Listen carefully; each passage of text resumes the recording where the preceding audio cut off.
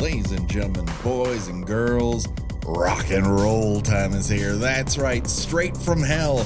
This is Kill by Kill, talking about This is Spinal Tap. Well, greetings and salutations, Internet. It's your old pal, Patrick Hamilton, coming to you once again from the road. This is the Kill by Kill podcast, where usually we're talking about horror movie characters in the order in which they die. But because it's the 40th anniversary of one of our favorite films of all time, we're saying fuck it to format and just talking about This is Spinal Tap, the greatest comedy ever made.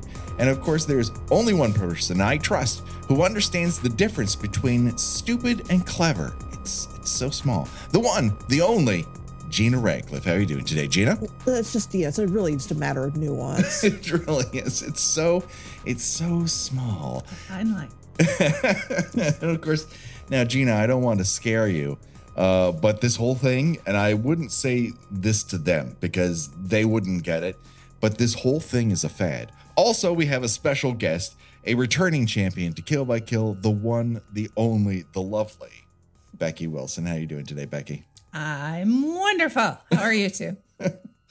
Excellent. So happy to have you back on the air with us.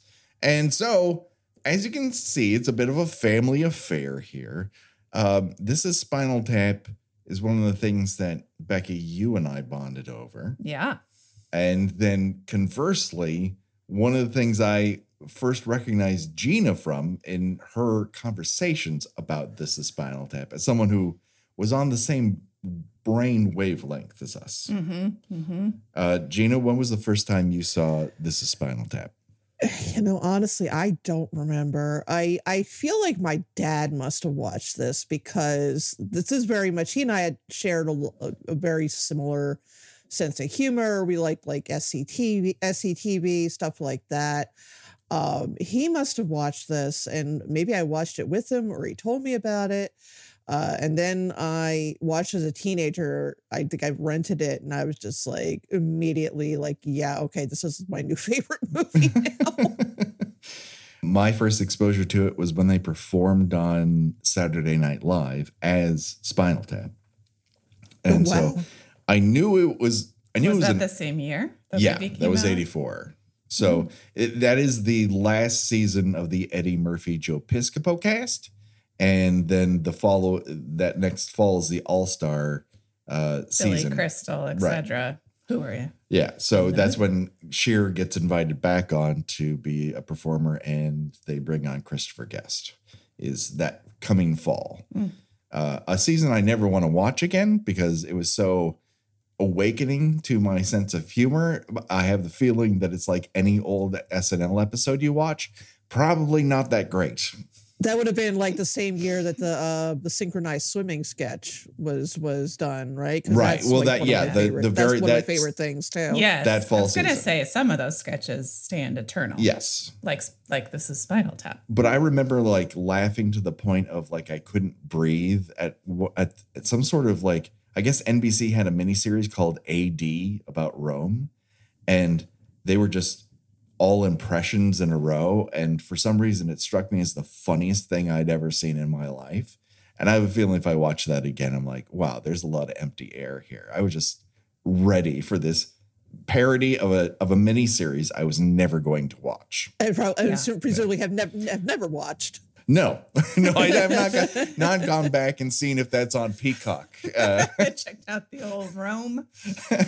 I was also trying to remember the first time I saw it because I would have been, around 10. And I don't think I wouldn't have gone with my friends. I don't think I would have seen it with a parent, but I do think I saw it with my aunt the first time on VHS. Yeah. Like a Friday night movie rental or something when she was hanging out with me or something like that.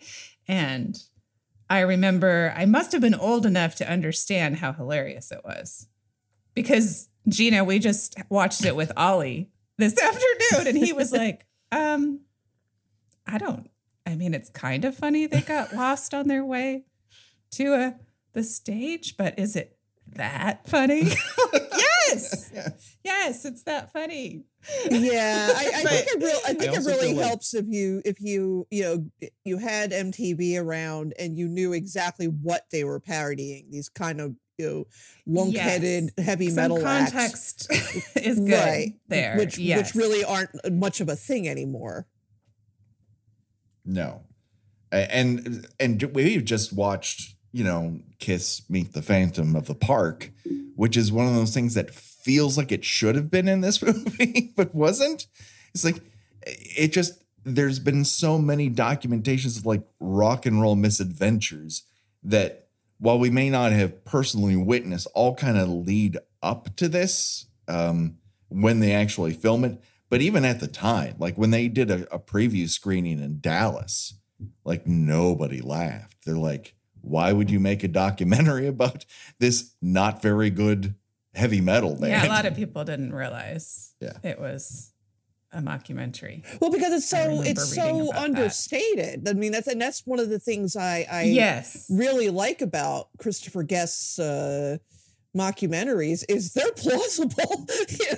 It's like if you ever like I'm pretty sure both you guys did theater growing up.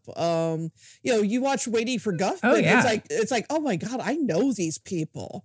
Like yes, you can absolutely recognize all those people. Right, like the people Yes. doing the exercises before the audition, and one part that always brought me to tears and laughter is when Eugene Levy he's asked to take his glasses off before going on stage, which I was consistently forced to do. Now I did not have a lazy eye. But he like turns to the camera and like the one eye just goes right in. It's like, what are your keen and perceptive eyes tell us? I just die every time. And there's so many lines like that in this movie too, where you're just like, oh my gosh, the whole thing with the bread and the folding and the contracts. It's just so good. And it did make me think, though, okay, yeah, if you don't have the context and you're perhaps not of a certain generation, maybe it doesn't speak as heavily to you, but maybe this is Gen X's, where were you when JFK was shot? Where were you when you saw Spinal Tap for the first time? Because we all have. We all exactly. have. Yeah, exactly. Yeah. It's sort of like I don't think I've ever encountered, I mean, yeah, I understand not getting the movie exactly. I don't think I've ever encountered anybody who actively disliked it. True. I've never encountered anyone who has actually, no, that's a bad movie. You realize you've all been fooled. You've all been fooling one another and believing it's people know, yeah. And the music is actually actually very good. Very good. And the lyrics are so bananas that it's the best. Well, the one big rise we got out of Oliver was sex farm. Yes. Like he found that delightful. But these subtle moments, and I could kind of tell because he just doesn't pick up on super subtle humor. He likes it slapdash in your face. Makes sense. He needs to get to the fireworks factory. Age. That's what I was saying. I think when I first saw this movie, I had to have been more like 14 or 15 or plus. Yeah. Where it made a lot more a lot more sense. A lot more humor sense. Yeah. Whereas the part that always gets me from the first time I saw it till even when we watched it mere hours ago is when Rob Reiner as Marty DeBurgi is doing his intro to the documentary, and he starts to fold his arms and then think better of it and come out of it. Mm-hmm. Every time that gets me. It is so subtle. It is so perfect. I don't think you could ever recreate it. I don't think it would work on stage at Saturday Night Live. I don't think it would work in a sitcom, but it works here. And that's a very specific sense of humor that if that doesn't quite grab you, I do have a feeling that it might just whiz over your head a little bit. I think. Well, I had read that Go ahead. I'm sorry. I was just gonna say I'd read that he was drawing heavily from Scorsese's real life documentary on a rock group. Oh, the band. Yeah. Yeah. So I do wonder if some of that's, I'm sure some of the structure came from it because they did so much improv, but Yeah. I'm wondering if he was also kind of mimicking some of the things he was seeing in that. I don't doubt And it. it was just hilarious. And the cinematographer is the same guy who did the Altamont documentary with the Rolling Stones. And of course, the big thing from him is going, none of this is funny. This is just real. This is the way bands act. I don't think this is funny enough. And it's like, well, I think you're wrong, but he shoots it absolutely in a grounded reality, which makes it, I think, that much juicier a subject matter, because all the subtlety, all the little riffs feel punched up a little bit because it's so grounded.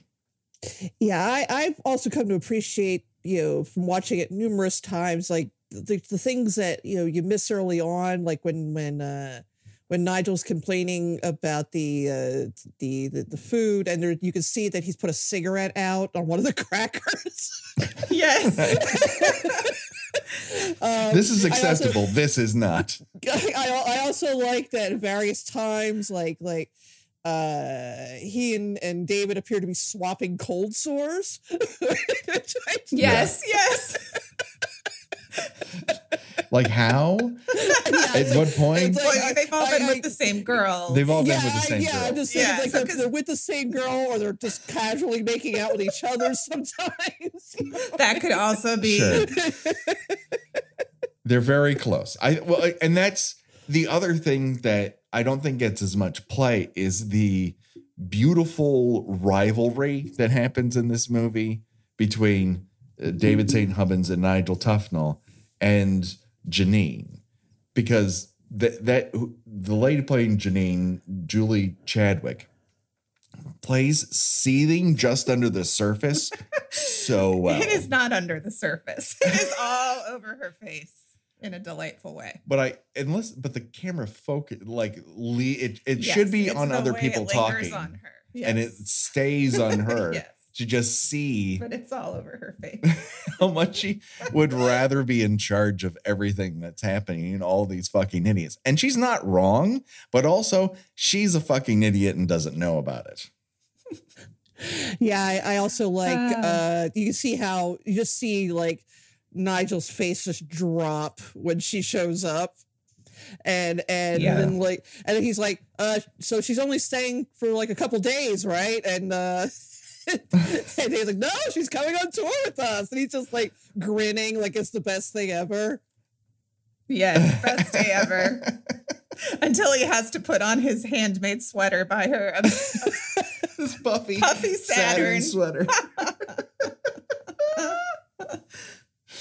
He just wants to play video games with the guys. Yeah. Do you think I could take this off before I go back? I don't want to be seen with it on. I mean, oh God, it's so beautiful. It is. And for those, horror film fans out there who may not have seen this, it's not as if people don't die in this movie. There's so many kills. There's multiple deaths. I was going to say there's many deaths. Many horrible deaths. When Gina suggested this, and I was like, oh, I wonder how we can justify it other than we just want to do it and we're in charge. And I'm like, oh, we definitely have a choose your own death venture. For like sure. that's happening. So as far as I'm, this has more kills in it than A Nightmare on Elm Street Part 2.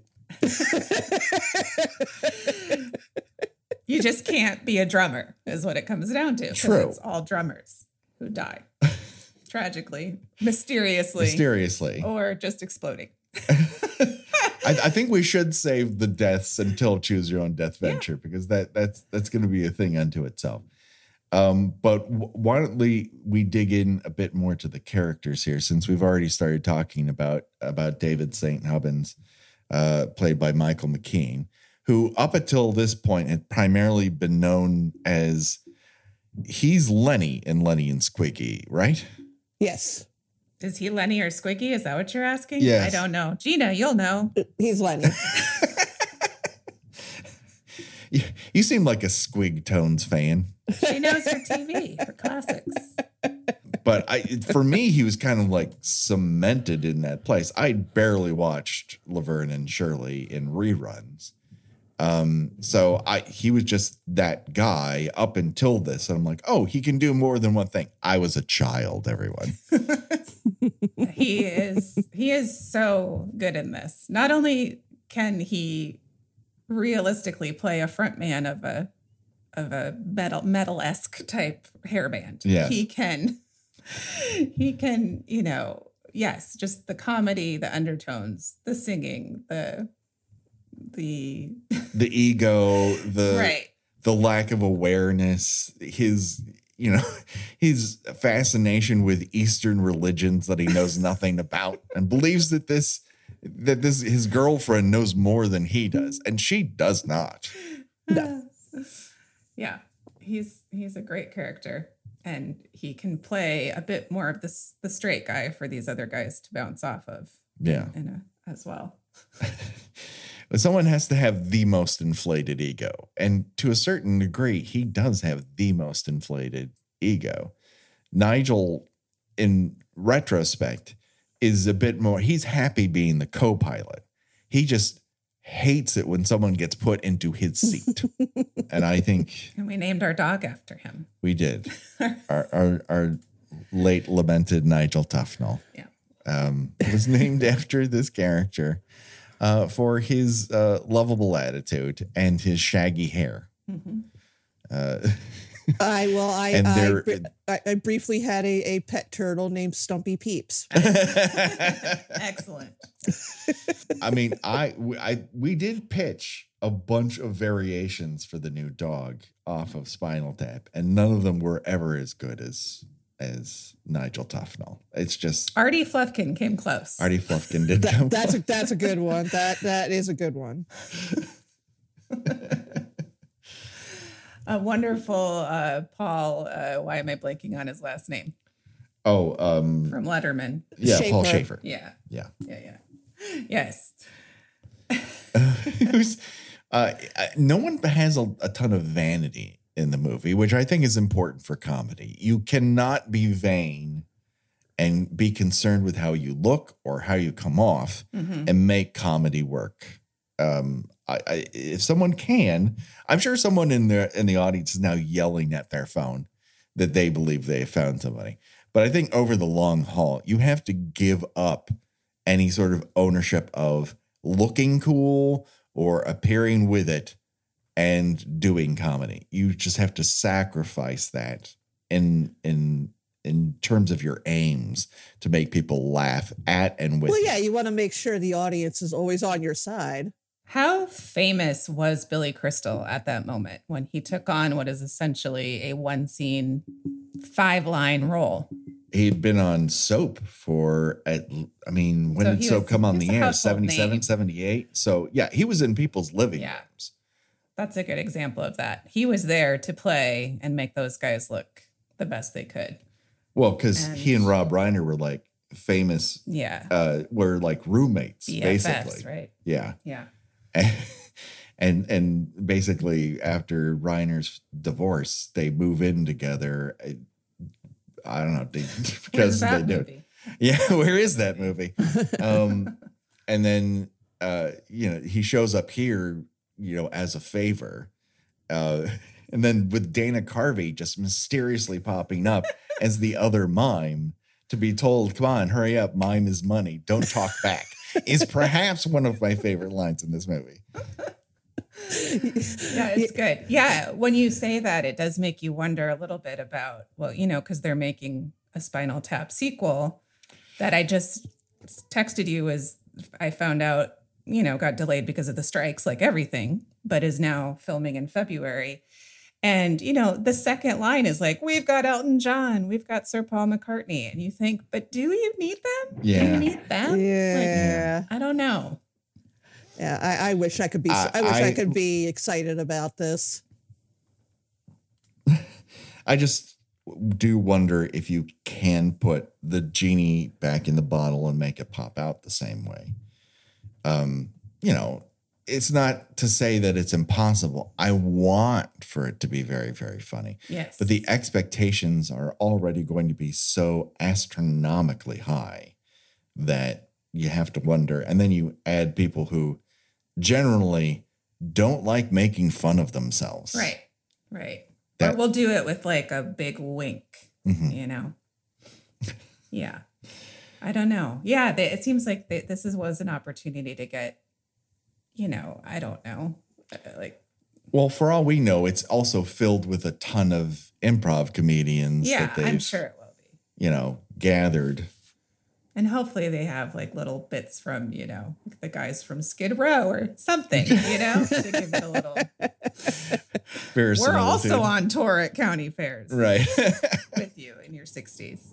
I guess that kind of brings us to Harry Shearer as Derek Smalls. The lukewarm water of the fire and ice relationship of the band, as he describes it. The preserved moose of the band. The preserved moose. Who's not afraid to have a foil-covered cucumber in his pants. In his trousers. As he goes to the airport. Fantastic. That's another subtle scene I really love when you know, they go through the whole like metal, wanding him, and then he eventually just takes the cucumber out, unwraps it. He just throws it down, like makes his gesture like, "There, you happy now?" And then walks away. Yeah. The jig is up.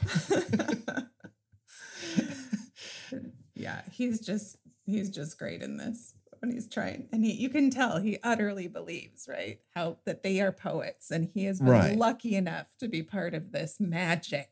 I mean, he is the everlasting caboose in this train, and he's happy to be there. That is, I think, the ultimate thing. Is like he doesn't believe he is the star of the show, and he doesn't believe he's the biggest player, but he will support them to the point in which their two behaviors will sink the entire ship. And he's like, isn't it great that the ship sank? Isn't this wonderful? Now we have time to do all of our little projects like Saucy Jack, the Jack the Ripper musical. We propose when we were high at some fucking castle.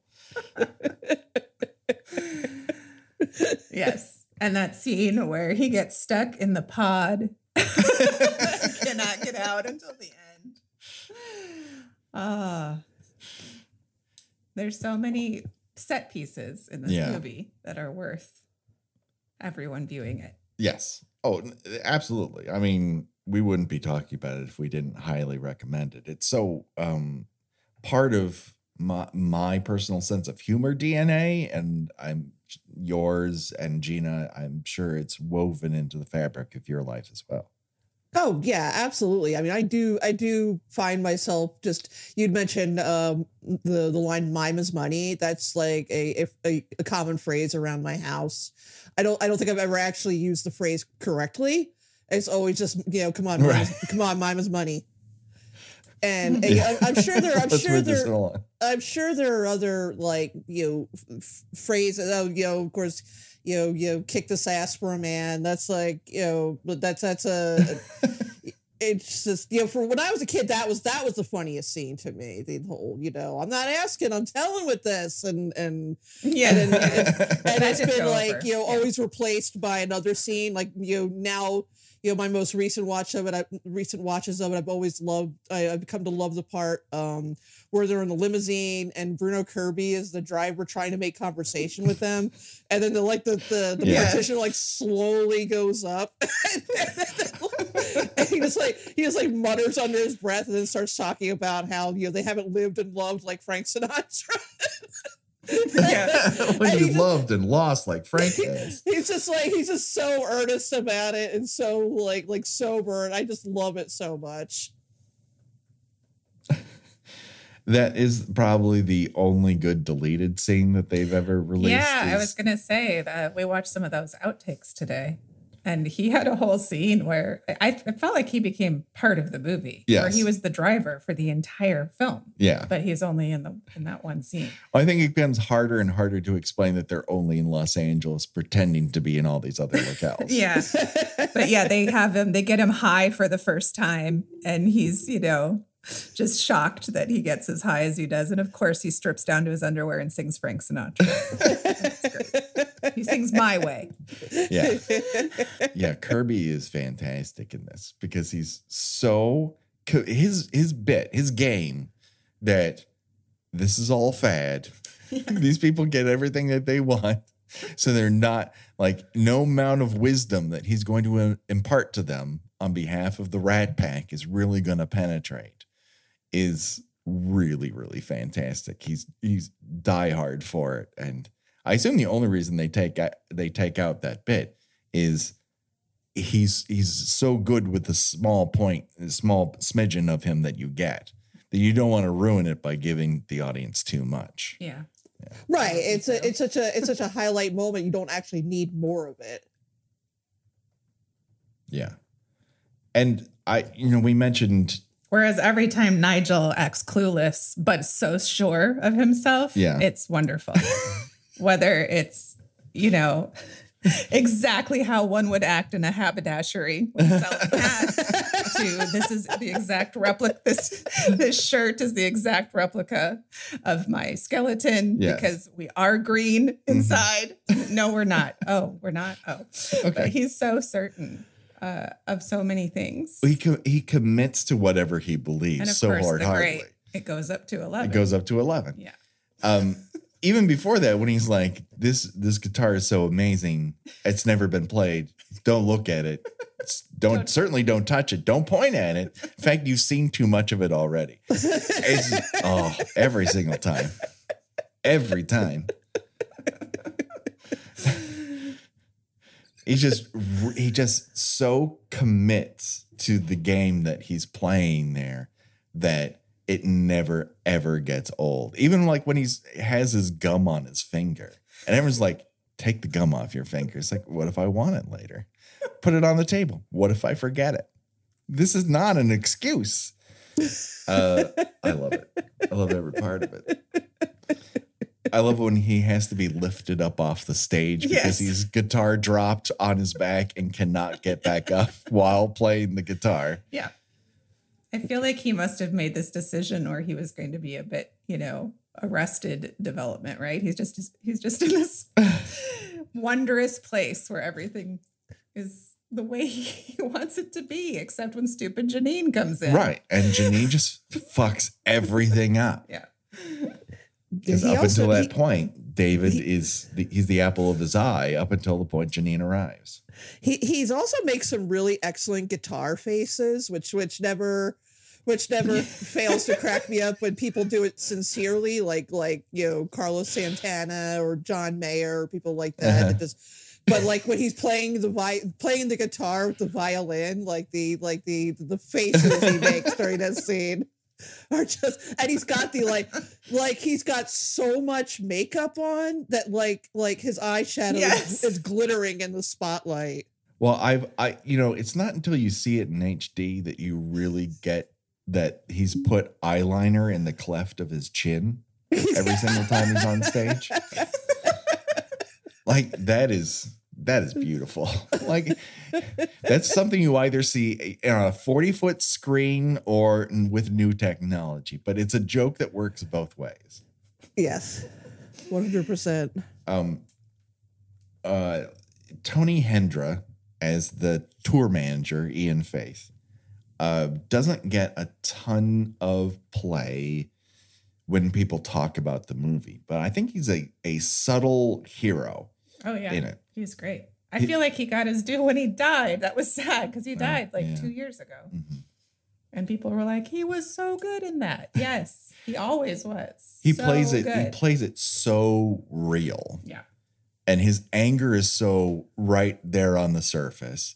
And then he just tosses away brilliant fucking jokes like the tour, the stop in Boston's been canceled, but don't worry, it's not a big college town. That's fucking genius. I will never write a joke that good. That is so goddamn good. Yeah, that's one of those ones where you definitely, when you're young, like you don't get that. And then when you're older, like, right, yes, that's the joke. That's the punchline. I like one of my favorite line deliveries of his is when he is arguing with Angelica Houston, who shows up as the designer of the Stonehenge set, but she is going by Nigel's dimensions, and Nigel does not know the difference between feet and inches. Yes. So she is like absolutely perturbed that they're not happy with what she made, because she made it to his exact I gave you exactly what you wanted. Right. Ian just like takes that. He's like, forget the napkin, fuck the napkin. Just like just the way he says fuck the napkin is just like, oh my god. Like the lines themselves don't even, like, if you read them on paper, they probably wouldn't even be that funny, but it's it is just completely in the delivery. There wasn't much of a real script from everything I ever heard about it. No, they kind of had an outline, and that's basically, how Guest picks up the mantle after this is you know where you're going, but you don't know how you're going to get there. Any way you want to get the alphabet, we're going from A to Z, but any way you want to get there is perfectly fine. And it probably makes it better along the way. But everyone kind of knows what the goal is. But you could kind of tell by some of those outtakes we saw in the special features that did not make it, that they were absolutely just throwing shit up against the wall. Right. And some was hilarious, and others you'd be like, okay, you can see why that did not make the cut. Because they're just, saying anything. And so much of like the Ian stuff that ends up in the tiny montage of him like bashing things with his cricket bat. They're in the same locations as everything else. So he either does the interview first and they're like, we'll fill this in with a bunch of stuff that you do with the bat. Or they brought it up and they're like, oh shit, we need to fill this up with stuff with bat stuff. And they just quickly go in the hallway and he's kind of choking somebody with it. Face you never see.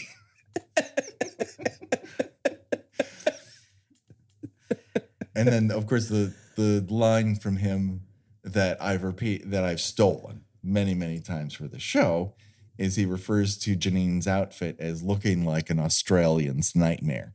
And I'm not sure what that means, but she is absolutely an Australian's nightmare by the looks of it.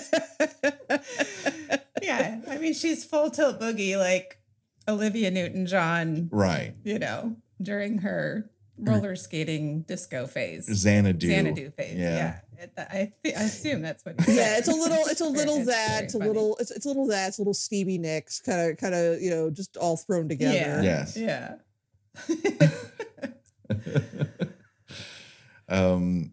Some of the lesser discussed members of Spinal Tap, of course, would be R.J. Parnell as Mick Shrimpton. He would go on to revise that role, even though he died, as his brother Rick Shrimpton. Was Mick the drummer? The drummer who lived until the end.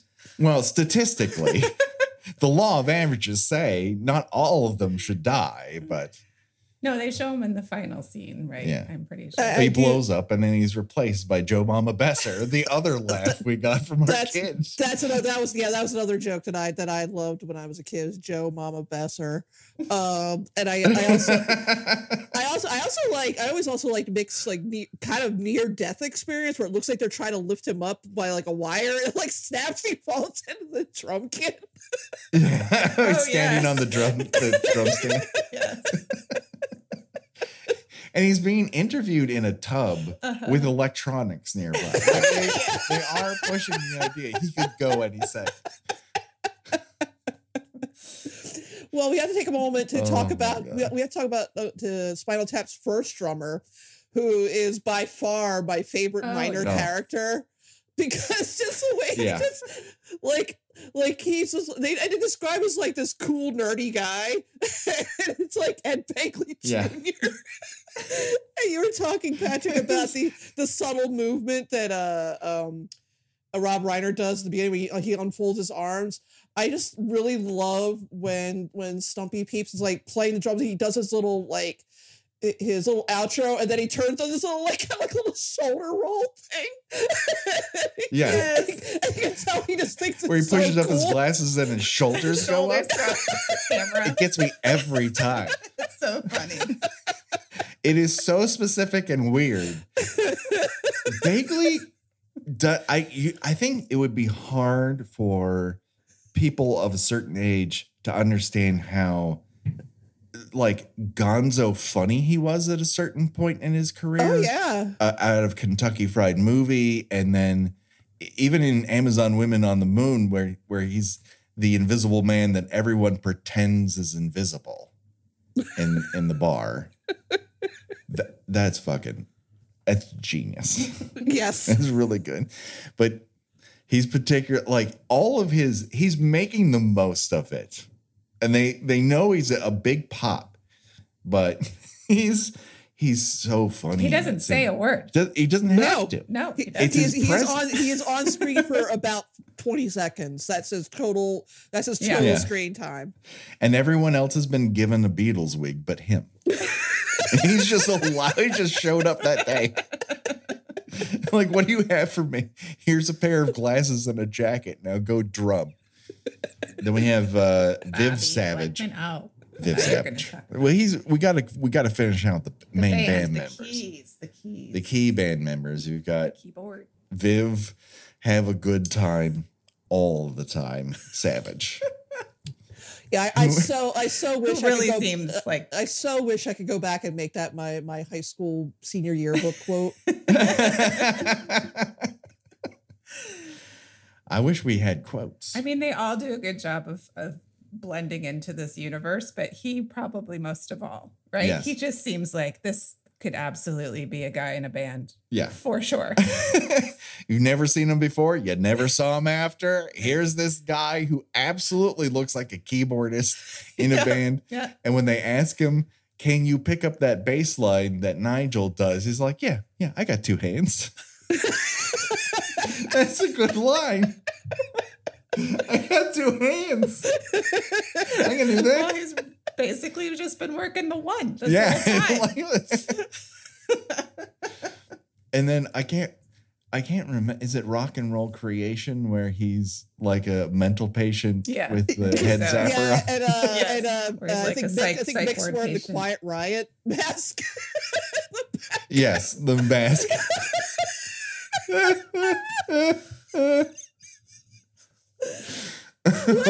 I tell you, tears are coming to my eyes. I've seen this movie probably about 50 times. just like recounting. Becky and I watch it once a year. Yeah, it's so good. Yeah, we have to see it once a year, or it's like we haven't lived unless we've seen it at least once a year.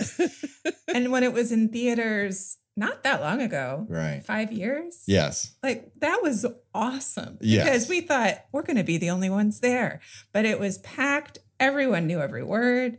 Yeah. We're all dying. That was really, to have a whole audience laugh at it I had forgotten about that.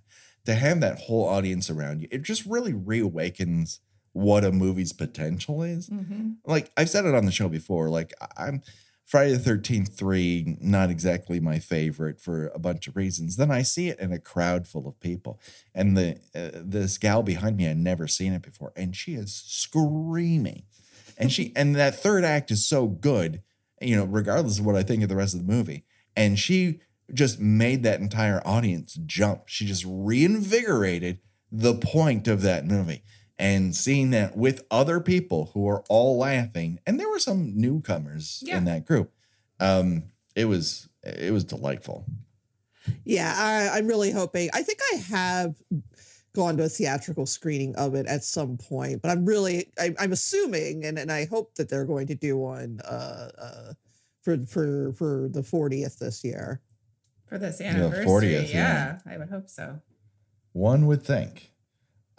We're now up to our SAG president, one Ms. Fran Drescher, who's very understated, very serious, but also has really funny undertones to what she's doing. Like the delight she has when she hands the phone off to Ian and she knows that the album cover is going to get turned down, and the joy she has that Ian being turned over because of that is pretty delicious. I think she's great in this. Yeah. I like her a lot. I love her whole monologue of, you don't think this album cover is offensive? This is the 80s, honey. And clueless Nigel being, what's wrong with being sexy? Sexist. Nigel. Oh. Well, that's one of the great line where she's like, you put a greased up naked woman with a glove in her face. It's like, and he's like, we should have seen the cover they originally wanted. It wasn't a glove, I can tell you that much. And then when they learn that this other rock star has an album cover where he's being whipped by half naked ladies, and they're like, well, how come that works? And he's like, because he's the victim. Oh, twist. It's that twist.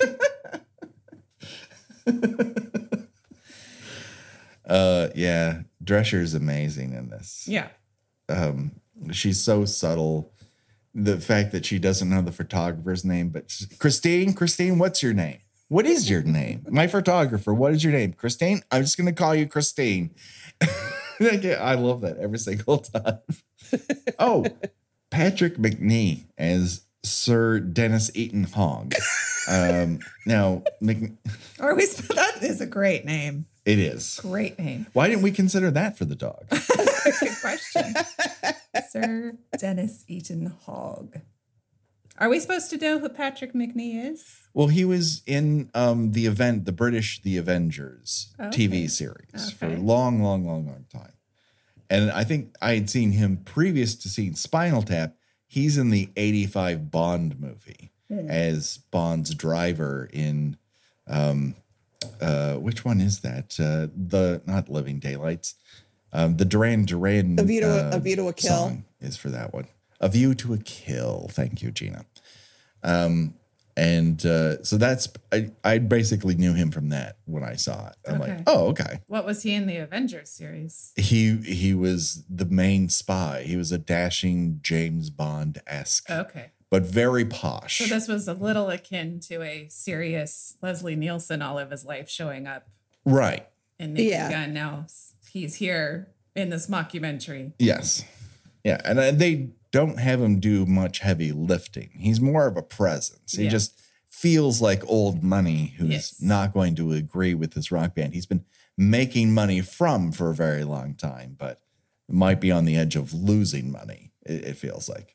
Archie Hahn has that one little brief scene where he's the room service guy who's, I think he's playing gay, but of course, so stereotypically gay that it's beyond camp and might be a hate crime, but I do like Archie Hahn simply from the Phantom of the Paradise.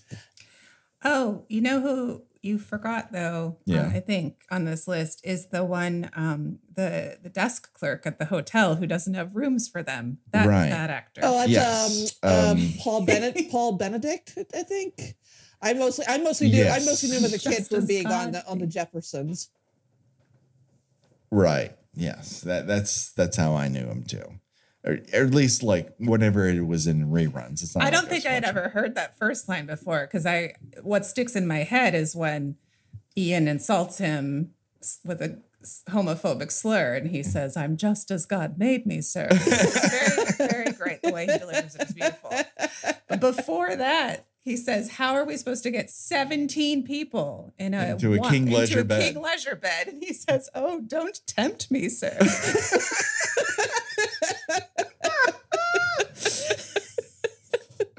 Oh my God, it's fucking nailed an assassin in our midst. It is so good. Like, there are just bangers when it comes to jokes that just fly by. And every other time you get them because you're probably laughing over ones that you didn't. Yeah.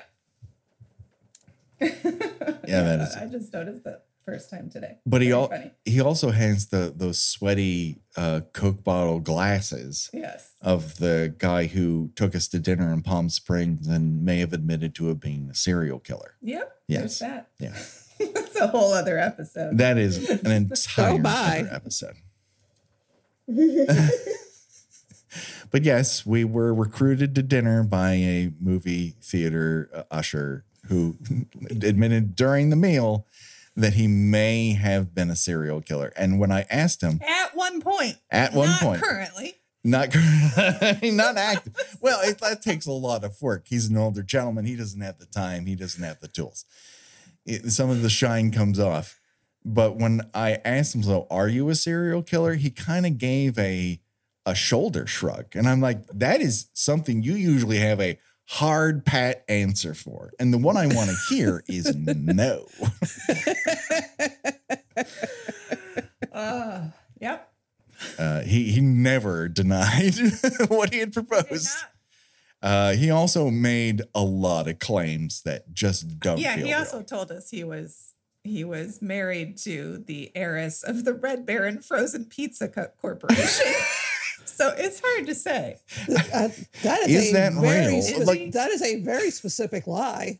It was very, very. Early internet days did not have the tools to look that up in the moment. True. We didn't even have maps on our phones, which is how that story begins. But that's for another time. We talked about Paul Schaefer. We talked about Angelica Houston. Howard Hessman playing a very minor, non-hilarious role here. He's basically servicing the plot just because. Like they gave him that fun jacket to wear. He did get to say that line of, let's hang out. And he said, no, I can't. We're going to go sit in the lobby. I'd love to. But we have to go sit in the lobby and wait for the limo. That is a good one. That's right. He had a little fun. And of course, Fred Willard as Air Force Lieutenant Bob Hookstratton.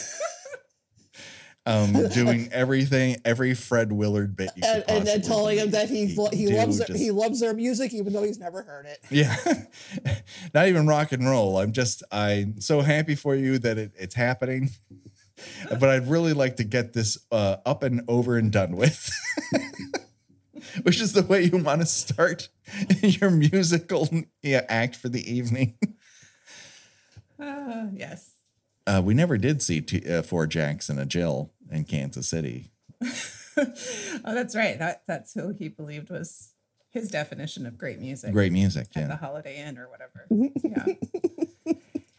Yeah, that was good. And that's where Nigel breaks. That's the big scene where Nigel gets fed up. Feedback from the military units is happening to his left and right through his guitar.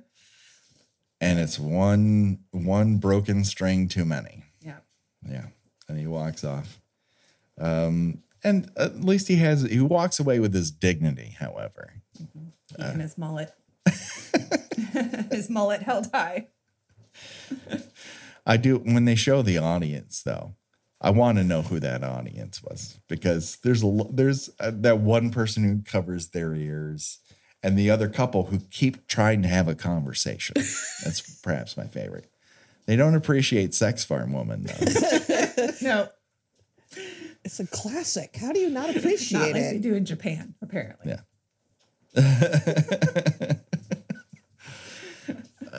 Yeah, and then the Sex Farm gets on the charts in Japan. They reunite, and all the insert shots are of Japanese and Asian performers, but it's still the same concert.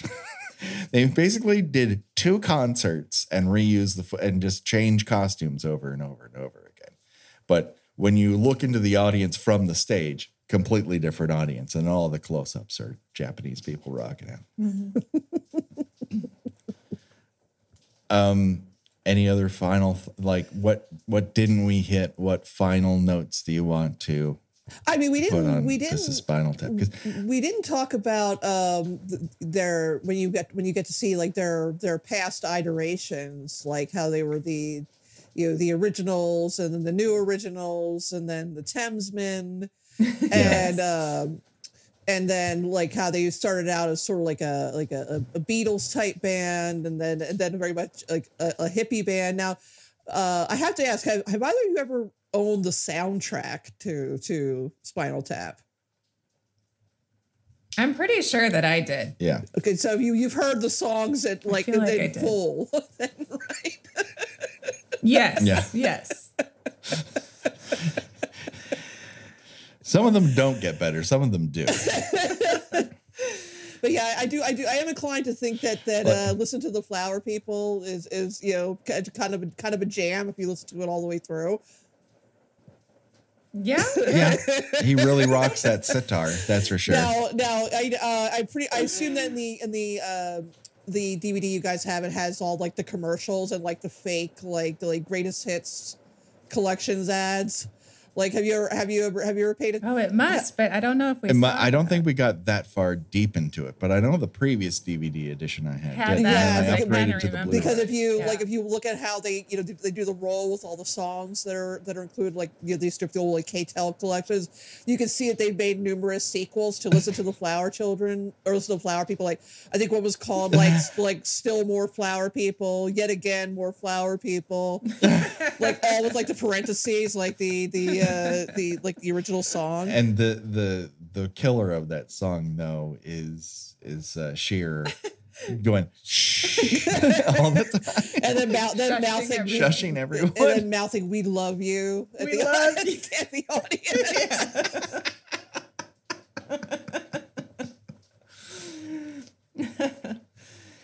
You Patrick, if we ever and the Stonehenge song. Oh yeah, Patrick. If we ever do a live show, one of us has to mouth "We love you" at the audience at some point. Absolutely true. It works if you get a close up though, and I'm not sure I can grow that kind of mustache. I'd have to really work on that. I was watching School of Rock with Ollie last night because he really likes it and wanted to see it again. It had been a few years. And there's that entire thing where he basically does a Stonehenge Jack Black type song, sure, yeah. right? And his whole, what is his band that I can't think of the name of right now. Oh, wow. I do not remember. But they do those sort of, in the ancient time kind of stuff. And yes. All I can think of is the name of the movie, The Pick of Destiny. Tenacious D. Tenacious D. Thank you, Tenacious D. Yes. So, of course, in Ollie's head, he's like, they're ripping off Jack Black. It's School of Rock. Nope, it's the other way around. Well, this is why I wanted him to watch Nightmare on Elm Street before he watched the fourth season of Stranger Things. I didn't want him to come back into Freddy going, well, I've seen a lot of this before. Well, you should probably see the original stuff first. Yeah. But yeah, that is just, that scene where they're in cloaks that they got at the Halloween store. And they still got the heavy eye makeup on, even though they're trying to like go for the glitter this makeup. druid look, and like they're scowling. And it's just so good. And this is Nigel's, tour de force. This is his baby. Yeah, his this is what's going to save the band. and I gotta tell you, and then it comes down. I die every time they cut to David's reaction when he sees the miniature Stonehenge descending the from the ceiling, and he's gobsmacked, and I just that face is so relatable, just literal. His mouth is hanging open in disbelief, and then the little people get tangled up in the wires while they're trying to dance around the Stonehenge. Well, why don't we try a revision of the dance so that they don't knock into it? Would that solve the problem? That's what Derek says. Yeah. Yes. And Derek has his practical question as to whether tomorrow. Right. Are we going to do Stonehenge tomorrow? No, we're not doing it bloody tomorrow.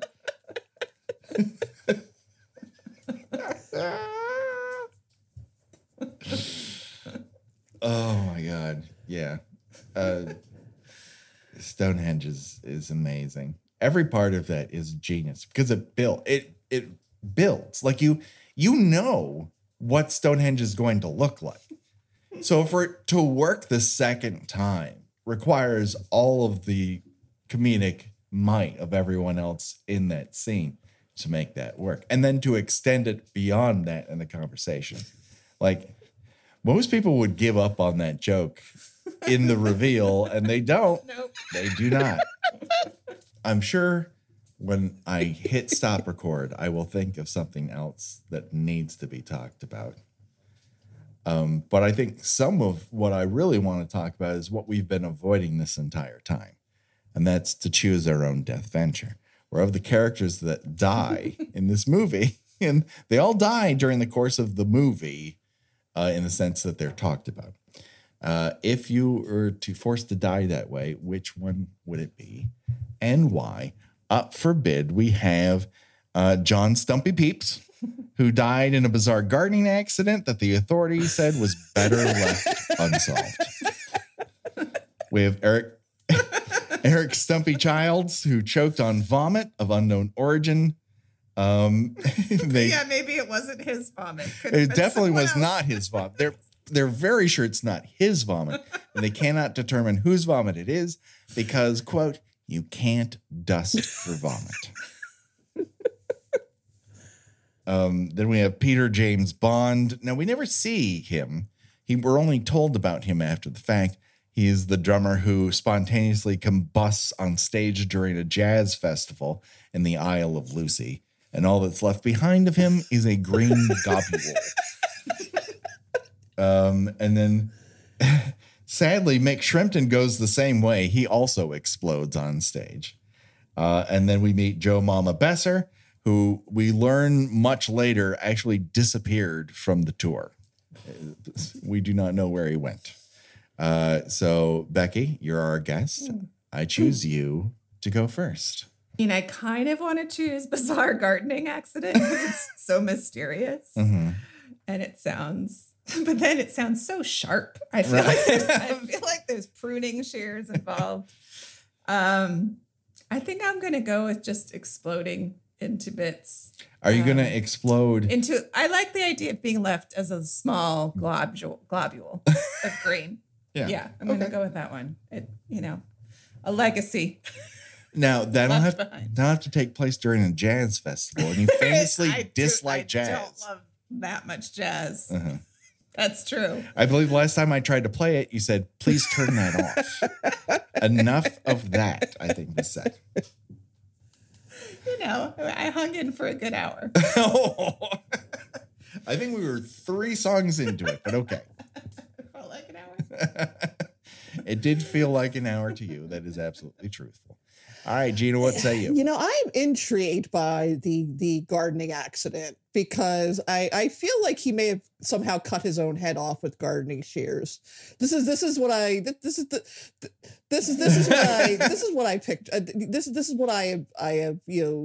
This is canon for me that he somehow like slipped and cut his own head off, and the circumstances were so bizarre that they're just like, yeah, we're not going to talk about that. Don't look into it. It's just, you really don't want to think about it. And I kind of like the idea of dying in such a bizarre way that we're just gonna pretend that didn't happen. Don't think about it. Don't look into it. It's just best you don't know. There's no answer that's satisfactory, but I do have to feel that some of it, we saw in Slugs, where he tries to chop off his own hand. That's true. It could be. It could be. It could be a slug explodes. Stitch. That's also true. Nevertheless, I'm going to. I am still going to remain with because he was like let's face it. He was always the coolest guy in the band, and I would like to be remembered as the coolest member of the band before I cut my own head off with gardening shears. You're definitely the coolest member of this podcast. That's for sure. Oh, phooey. I'm doing a shoulder roll right now. Yeah, I mean, listen, I'm never going to choose choke on someone else's vomit. Nevertheless, my own. That is not something I'm ever going to choose. So, yeah, combust on stage at a jazz festival. That's a way to go. That is a way to go. It is a way. Or simply disappearing. I don't know. I like that too. Yeah, but anything could have happened. Anything could have happened. I just feel like you're opening yourself up to a world of pain or just terrible deaths. And I'm not into that. I don't want to be that screaming frozen man from True Detective Night Country. That could have happened to me. We don't know. I actually just caught up on that yesterday. I'm like, yeah, we're in the same boat. Yeah. Yeah, we're just in it. Yeah. I don't like people who should be dead screaming. No. I'm not into it. I don't like, dying people sitting up and somehow knowing my name. Yeah. Yeah, I'm not into that. That's a hard pass for me. And yet we're watching it. I mean, living it. I don't want to live it. I love watching it. Yeah. I'm having the time of my life watching it. It's the living I do not want to do.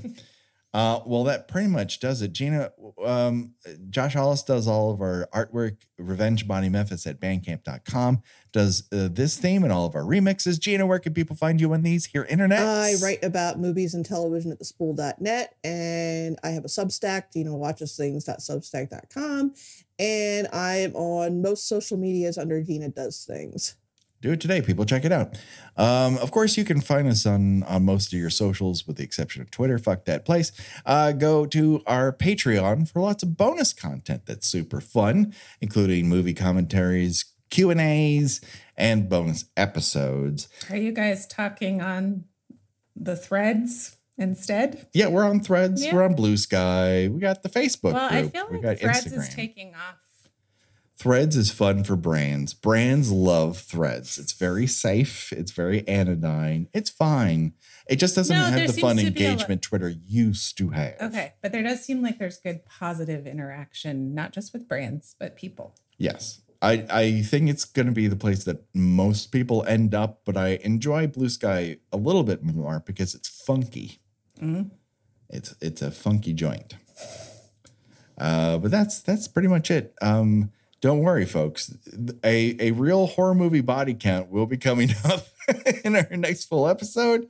Watch Spinal Tap. Yeah, Absolutely. watch This Is Spinal Tap. Have a good time.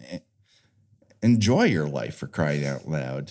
Make yourself feel happy. I assume it's easy enough to see on Amazon or something. I'm sure it's available somewhere. Oh, no. Am I going to have to Google if it's available? It has to be. Right? I'm checking. Hold on. It says there's a watch movie thing. Yes. It's currently on AMC Plus. The one everyone has. Of course, yes. Yeah, with premium subscription of AMC right, Plus. But you can. It sounds like you can still rent it on Amazon for a couple bucks. No. Generally, when it says premium subscription, it's AMC Plus. So it's only AMC Plus. Okay. So the AMC Plus has a lock on it, everyone, but you can get a 7-day free trial. You got that going for you. All right. You can watch that and Interview with the Vampire. There you go. 2 things you can watch. We're going to cover Interview with a Vampire here sooner or later, so why not watch it today? That just about does it. The body count will continue for myself, for Gina, and for Becky. Bye-bye, everybody. Bye.